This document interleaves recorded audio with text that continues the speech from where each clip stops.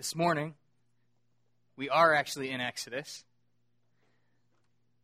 And I'm going to encourage you to turn in your Bibles to Exodus chapter 1. It's the second book. If you just start at the beginning and flip a little bit, it's pretty easy to find. And as preparation for our time in Exodus, we have spent the last 2 weeks going through Genesis. And I've talked a little bit about creation, the good creation that God made. I've talked a little bit about the curse that mars that creation. And I talked a little bit about the covenant, God's promise to bless people, that the curse can be reversed to the glory of God. And last week, I talked about how in spite of evil, and even through evil, God's promises are true and faithful, and God works not only in spite of bad things, but actually works those things together for the good of His people. Saw that in the life of Joseph. This week, I want to do an overview of the entire book, this book that shows how God is faithful to His promises. And so there are 40 chapters here. I think the most practical help as I go through this is actually going to be, if your Bible has little headings, to be glancing down and turn with me as I show you the different highlights of this book. And the reason I want to paint a broad outline before we try to fill it in is because, by way of analogy, growing up, I lived in Ferndale for the first 12 years of my life. I suppose technically we lived in Hazel Park for the first year when I was born. But Ferndale, Hazel Park area. And if you take me to that area today, I know that my house is just off of Hilton and 9 Mile, where I grew up. And I remember as a kid, I learned how to bike to the library and my best friend's house. But those are 3 clear areas in a fog of confusion. I have no idea how 9 Mile and Hilton relates to Woodward. I know they're close by somehow. I don't know if they connect or not. I could not navigate in the town I grew up in to save my life. Because whenever we went somewhere, I climbed in the car and Mom or Dad drove everywhere. I would have my nose in a book. I would be listening to the radio or looking at things out the window. I remember some highlights, but I don't have a clear picture of what the whole thing looked like. And as a kid growing up in Sunday school, that's the exact same way you experience Exodus. You know, okay, there are the 10 plagues. Moses. God uses Moses to deliver the people from Egypt. You know they go through the Red Sea. And you know they get the 10 commandments. Those are probably the 2 big things. Plagues, 10 commandments. But you miss how the whole book is put together. And I want to take this week and demonstrate that Exodus is more than a collection of random stories. Exodus is a story of how God works His salvation and rescues people who are in the slums of slavery, and by the power of God, the book ends on a mountain of worship. I want to encourage you in the coming weeks and months to read the whole book. And I would encourage you to try and do it. If you can do it in a single week, 40 chapters, it's a long book. Parts of it are challenging. But I would encourage you to try to read the whole book before next week. If you're not much of a reader, you can get an app that will actually give you audio for it. And my prayer is that we will have a clearer picture of our redeeming God through this book.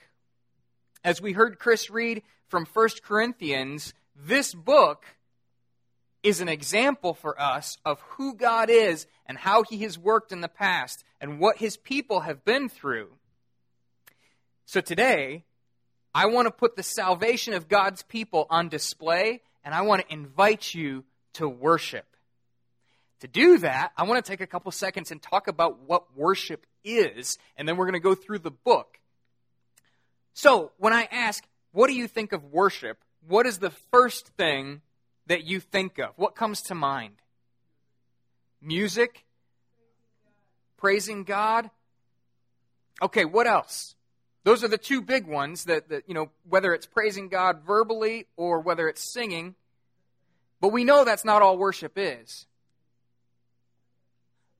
Okay, submitting, that's a rare one. Prayer. What about giving? Giving is an act of worship. Or some of you may think Romans chapter 12, verses 1 and 2. Paul says that we are to give our bodies as a living sacrifice. And he says, this is your spiritual act of worship. And if you're familiar with Romans, you know for the rest of the book, he goes in and talks about how Christians are to live in the church, in society. He talks about your relationship with government. He talks about your relationship with your family. And so in every area of life, Paul says, if your body is a living sacrifice, this is what it looks like. This is how you will live. And so Paul defines worship not as just something that we do in song or in prayer. Paul defines all of life as an act of worship. And like you said, submission, that's actually how all of us fit into that picture as an act of worship, as we willingly obey what God has said to do. Here's the thing. Romans chapter 12 has 11 chapters before it. And if you realize what Paul is doing, Paul describes the salvation of God's people. He describes how God works in history to redeem his people. And that instruction to worship comes in response to who God is. I think in an important way, and I'm not trying to be overly technical here, when we think of worship and we think of singing, and even when we think of giving and the things that we do and a whole life of worship, it's easy to define worship based on us, based on me and what I do. But real, genuine biblical worship always starts with God. And I don't mean that we forget that God is the object of our worship, that one that we address when we pray and the one we address when we sing. But I think when we define worship based on what we do, we forget that God should not only be the object and recipient of our worship, but God should be the motive of our worship. Real worship is serving God because of his great worth. That's what the word comes from, ascribing worth to something that is incredibly valuable. And I don't mean to be a pain in the neck or clever when I define worship starting with God. I mean that it is very easy, with the best of intentions, to forget that God is not only the object of our worship, but God is the beginning of our worship. And I'll use music, since it's the most common way that we think of worship, to illustrate it like this. You know the times that you walk into church, and for whatever reason, as the congregation starts to sing, your heart's just not there. Maybe you're thinking about what you have to do in the coming week. Maybe you're thinking about an argument that you had. But for whatever reason, you struggle to continue to sing. The congregation can sing around you, and your heart's just not in it. Maybe you're even wrestling with God. Maybe you're struggling. Maybe you're angry with him. For whatever reason, your lips can make the words, but your heart is not motivated by love and by the goodness of God. And what should be something that comes in response to what God has done for you and who he is becomes a routine, something you feel forced to do, something that you feel you must do, and it no longer glorifies God because it just becomes rote. It becomes a habit. Giving can become nothing more than a check that you regularly write, like rent. Singing can become nothing more than songs that you would sing in the car.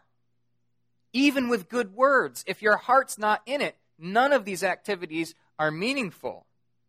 This is an incredibly important distinction, making sure that God is not only the end of worship, but also the beginning.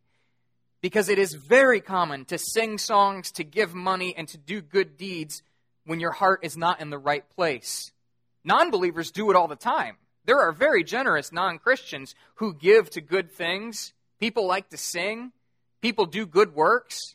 So what makes our worship different than those activities. It's not only that God is the object of our praise, it's that God has done great things for us, and as a result, we do all of those in response to his action. That's why God says he loves a cheerful giver. He doesn't care if you begrudgingly write a check or click a button online. He wants your heart. He doesn't just want you to do things. Real worship happens when you see who God is and what he's done, and you realize his love for you, and then your heart nearly bursts with praise. You can't stop worship when you see who God is and what he's done for you. When you look at the cross of Jesus Christ and you realize the love of God sacrificed his Son for you, that you are loved, that your sins can be forgiven, you can't stop worship. The Bible says we love because he first loved us. God initiates. And the first step to genuine worship is to know God and to know his love. And that's why I said before Paul writes Romans 12, 1 and 2, he tells you what God has done through the first 11 chapters of his book. And this is a pattern you can see vividly in Exodus. And I believe the value of this book is it shows us a clear picture of God, and because of that, it will help us worship him. So this morning, I want to give you a simple outline. So if you were to divide Exodus into two halves, we're going to start with just two halves and then fill in some blanks, make it a little bit more complicated. The first two halves, the book begins in slavery and ends in worship. And so if you had 2 points on this outline, it would be, number one, God redeems his people. God redeems his people. And then number two, God teaches his redeemed people to worship. God teaches his redeemed people to worship. The beauty of this book is, if you struggle to worship, if you come to church and your heart's not in it, or you leave church and Monday morning, you don't feel anything anymore, this book shows you that not only does God work his salvation for you, but he leads you and guides you in your journey towards worship. And the temptations and trials that the children of Israel experienced are things that we experience. Some of the warnings that they experience are fearful, and we need them. And the encouragement that they receive is powerful, and we need that too. If you could break it down like this, if you're a note taker, for the rest of this series, I think this outline would be helpful, just to keep track of where we are and to get a big picture. I'm going to give you 7 ways to understand this book as you go through it from chapter 1 to chapter 40. Now, that's a little bit crazy because they always taught me that you should never have more than 3 points. But they did not tell God that when he wrote Exodus. So I'm going to give you the 7 points of Exodus and then pray that God uses this book in our lives today. So first, point 1, and I'll give you the chapter breakdowns as we go through this in a minute. I'm just going to give you the breakdowns, and then we'll go through them a little more slowly. So number 1, God redeems. God redeems. Number 2, God leads and provides. God leads and provides. Number 3, God instructs with the law. God instructs with the law.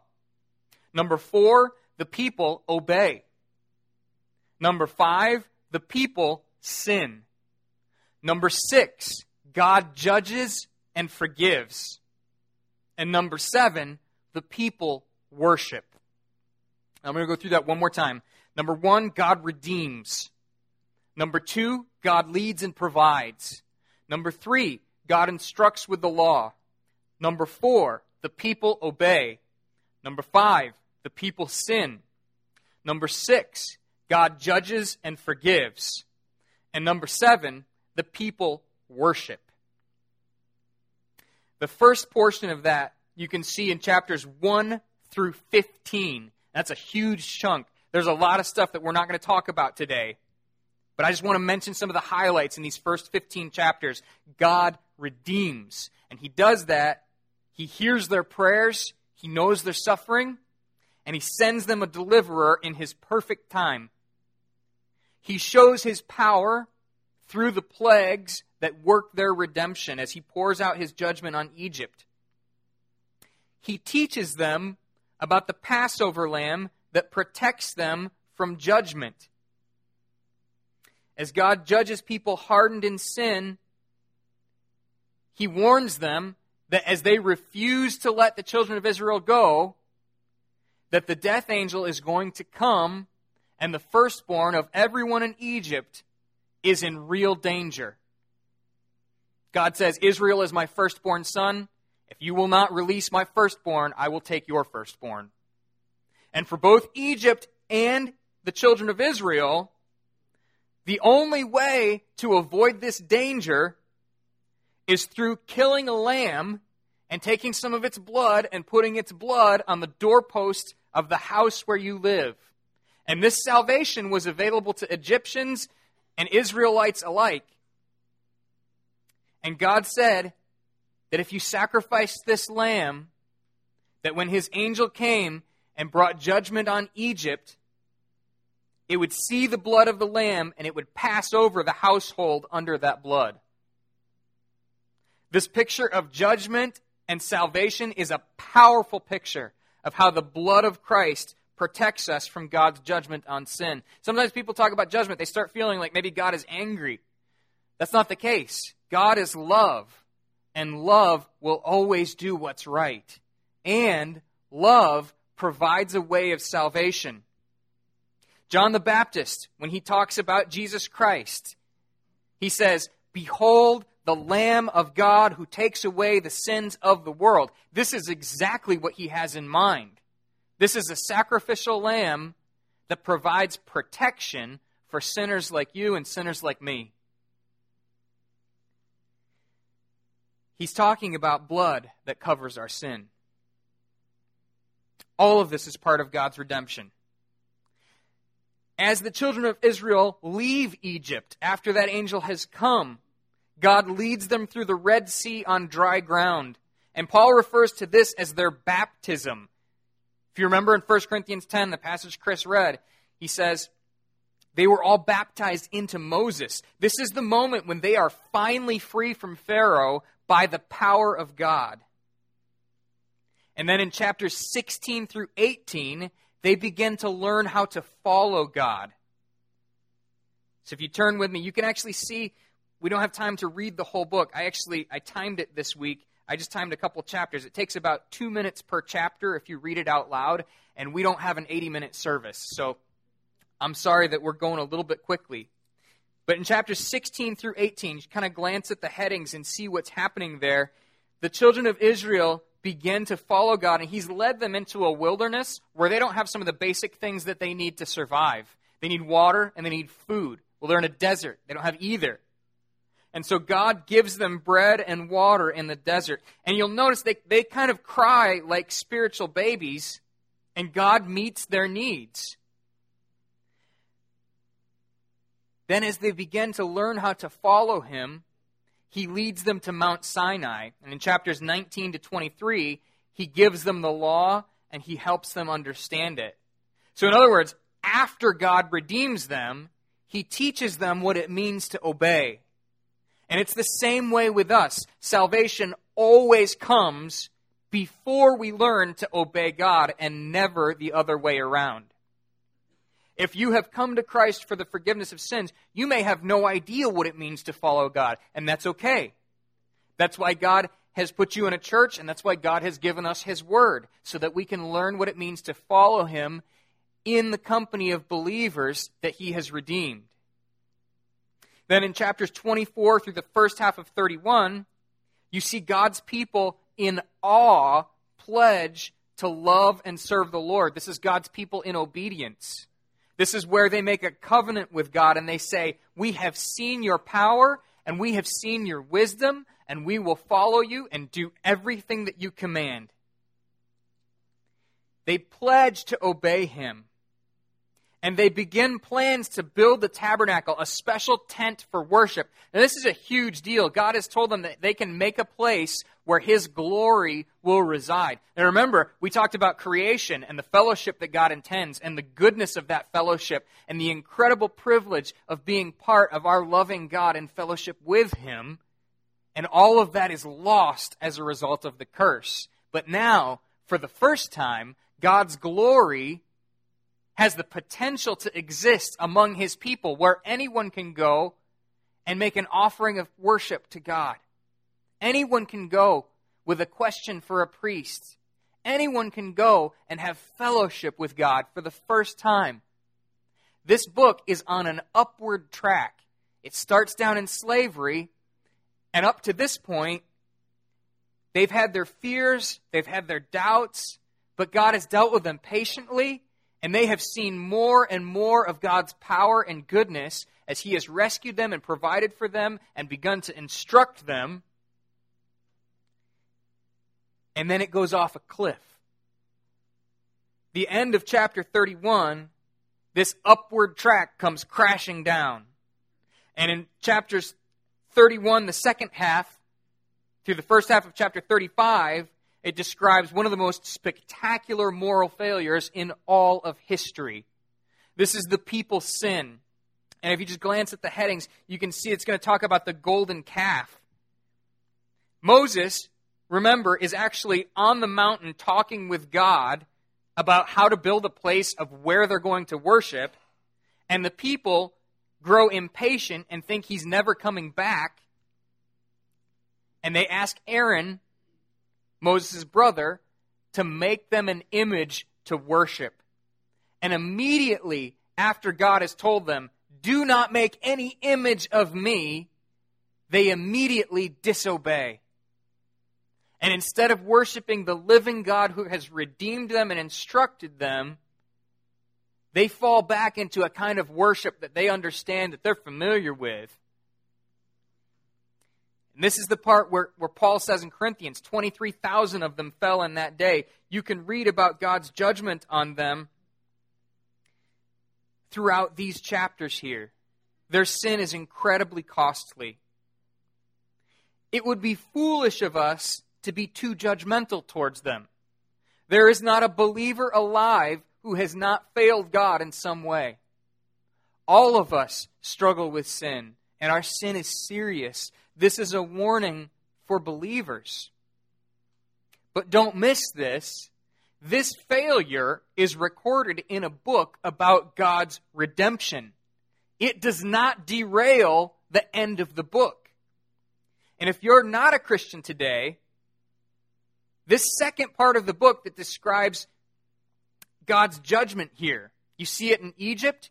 You see the danger that even being in God's people, it doesn't mean you're part of God's people. And some of them face His entire wrath. And this is where the story ends for them. Not everyone in the children of Israel make it to chapter 40 and see that worship. Some of them die here.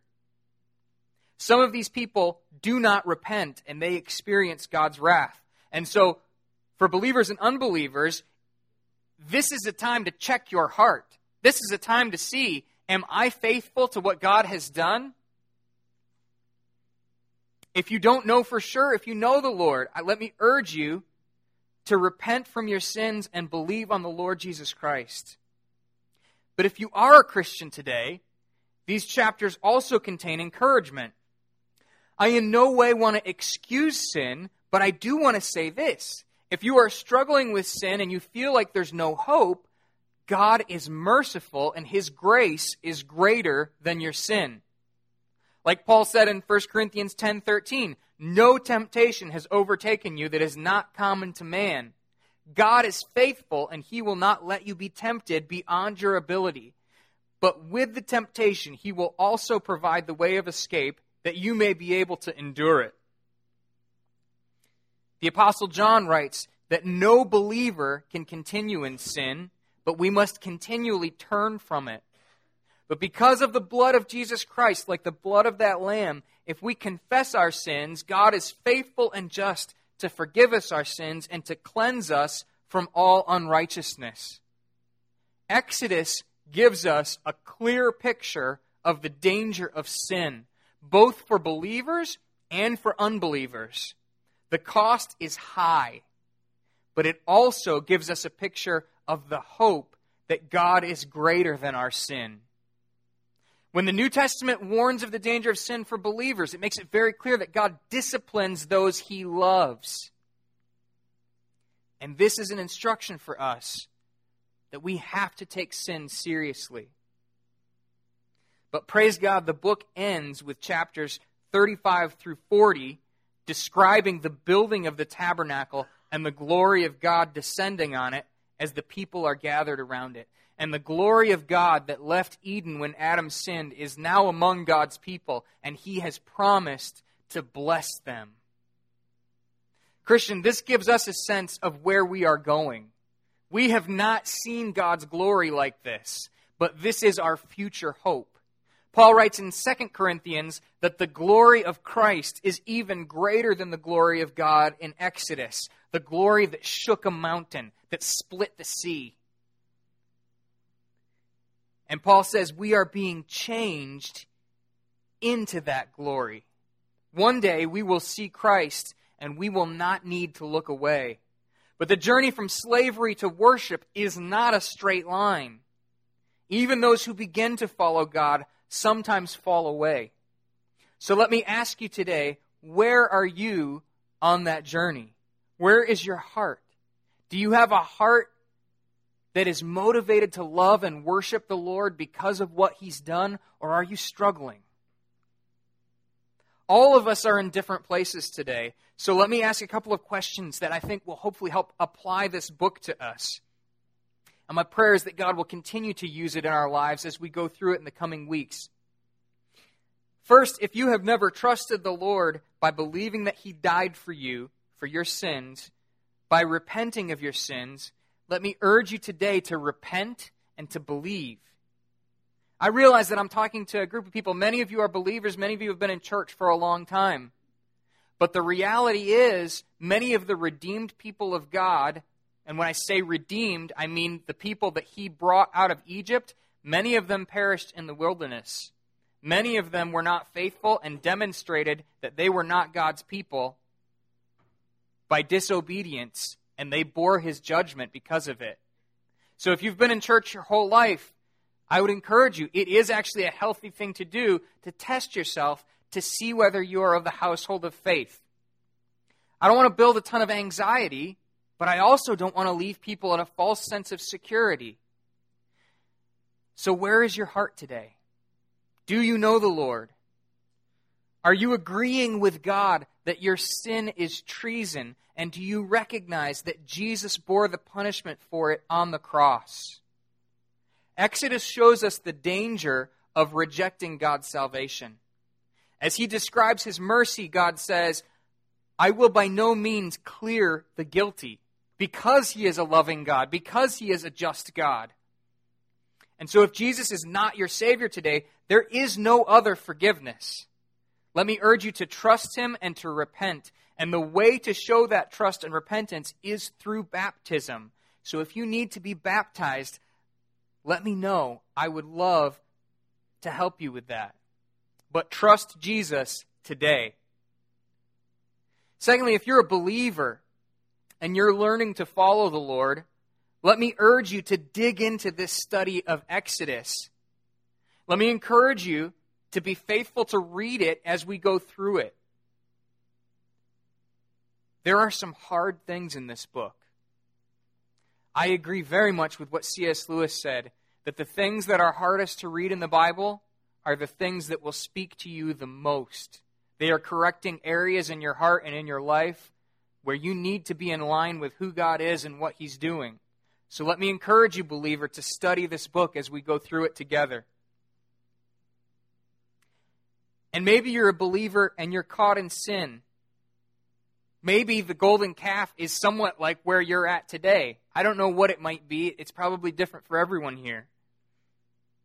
Let me urge you to repent. The danger is very real. The good news is God disciplines those He loves. His discipline is not because of anger. But the Scriptures do warn that some who profess Christ are not saved and they will fall away. If you continue in sin, that could be you. But let me also give you the hope that Exodus holds out.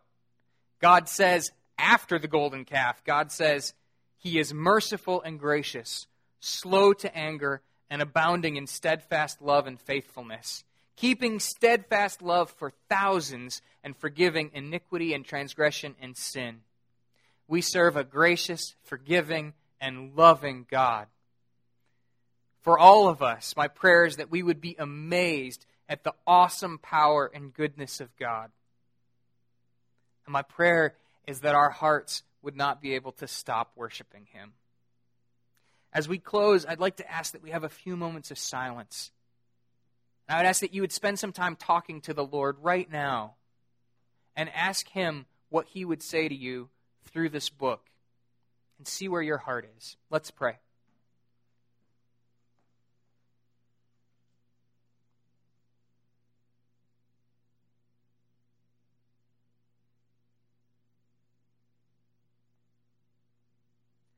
Our Father in heaven, You are our Maker, our Defender, our Redeemer, and our friend. You have made us. You have offered us redemption through the blood of Christ.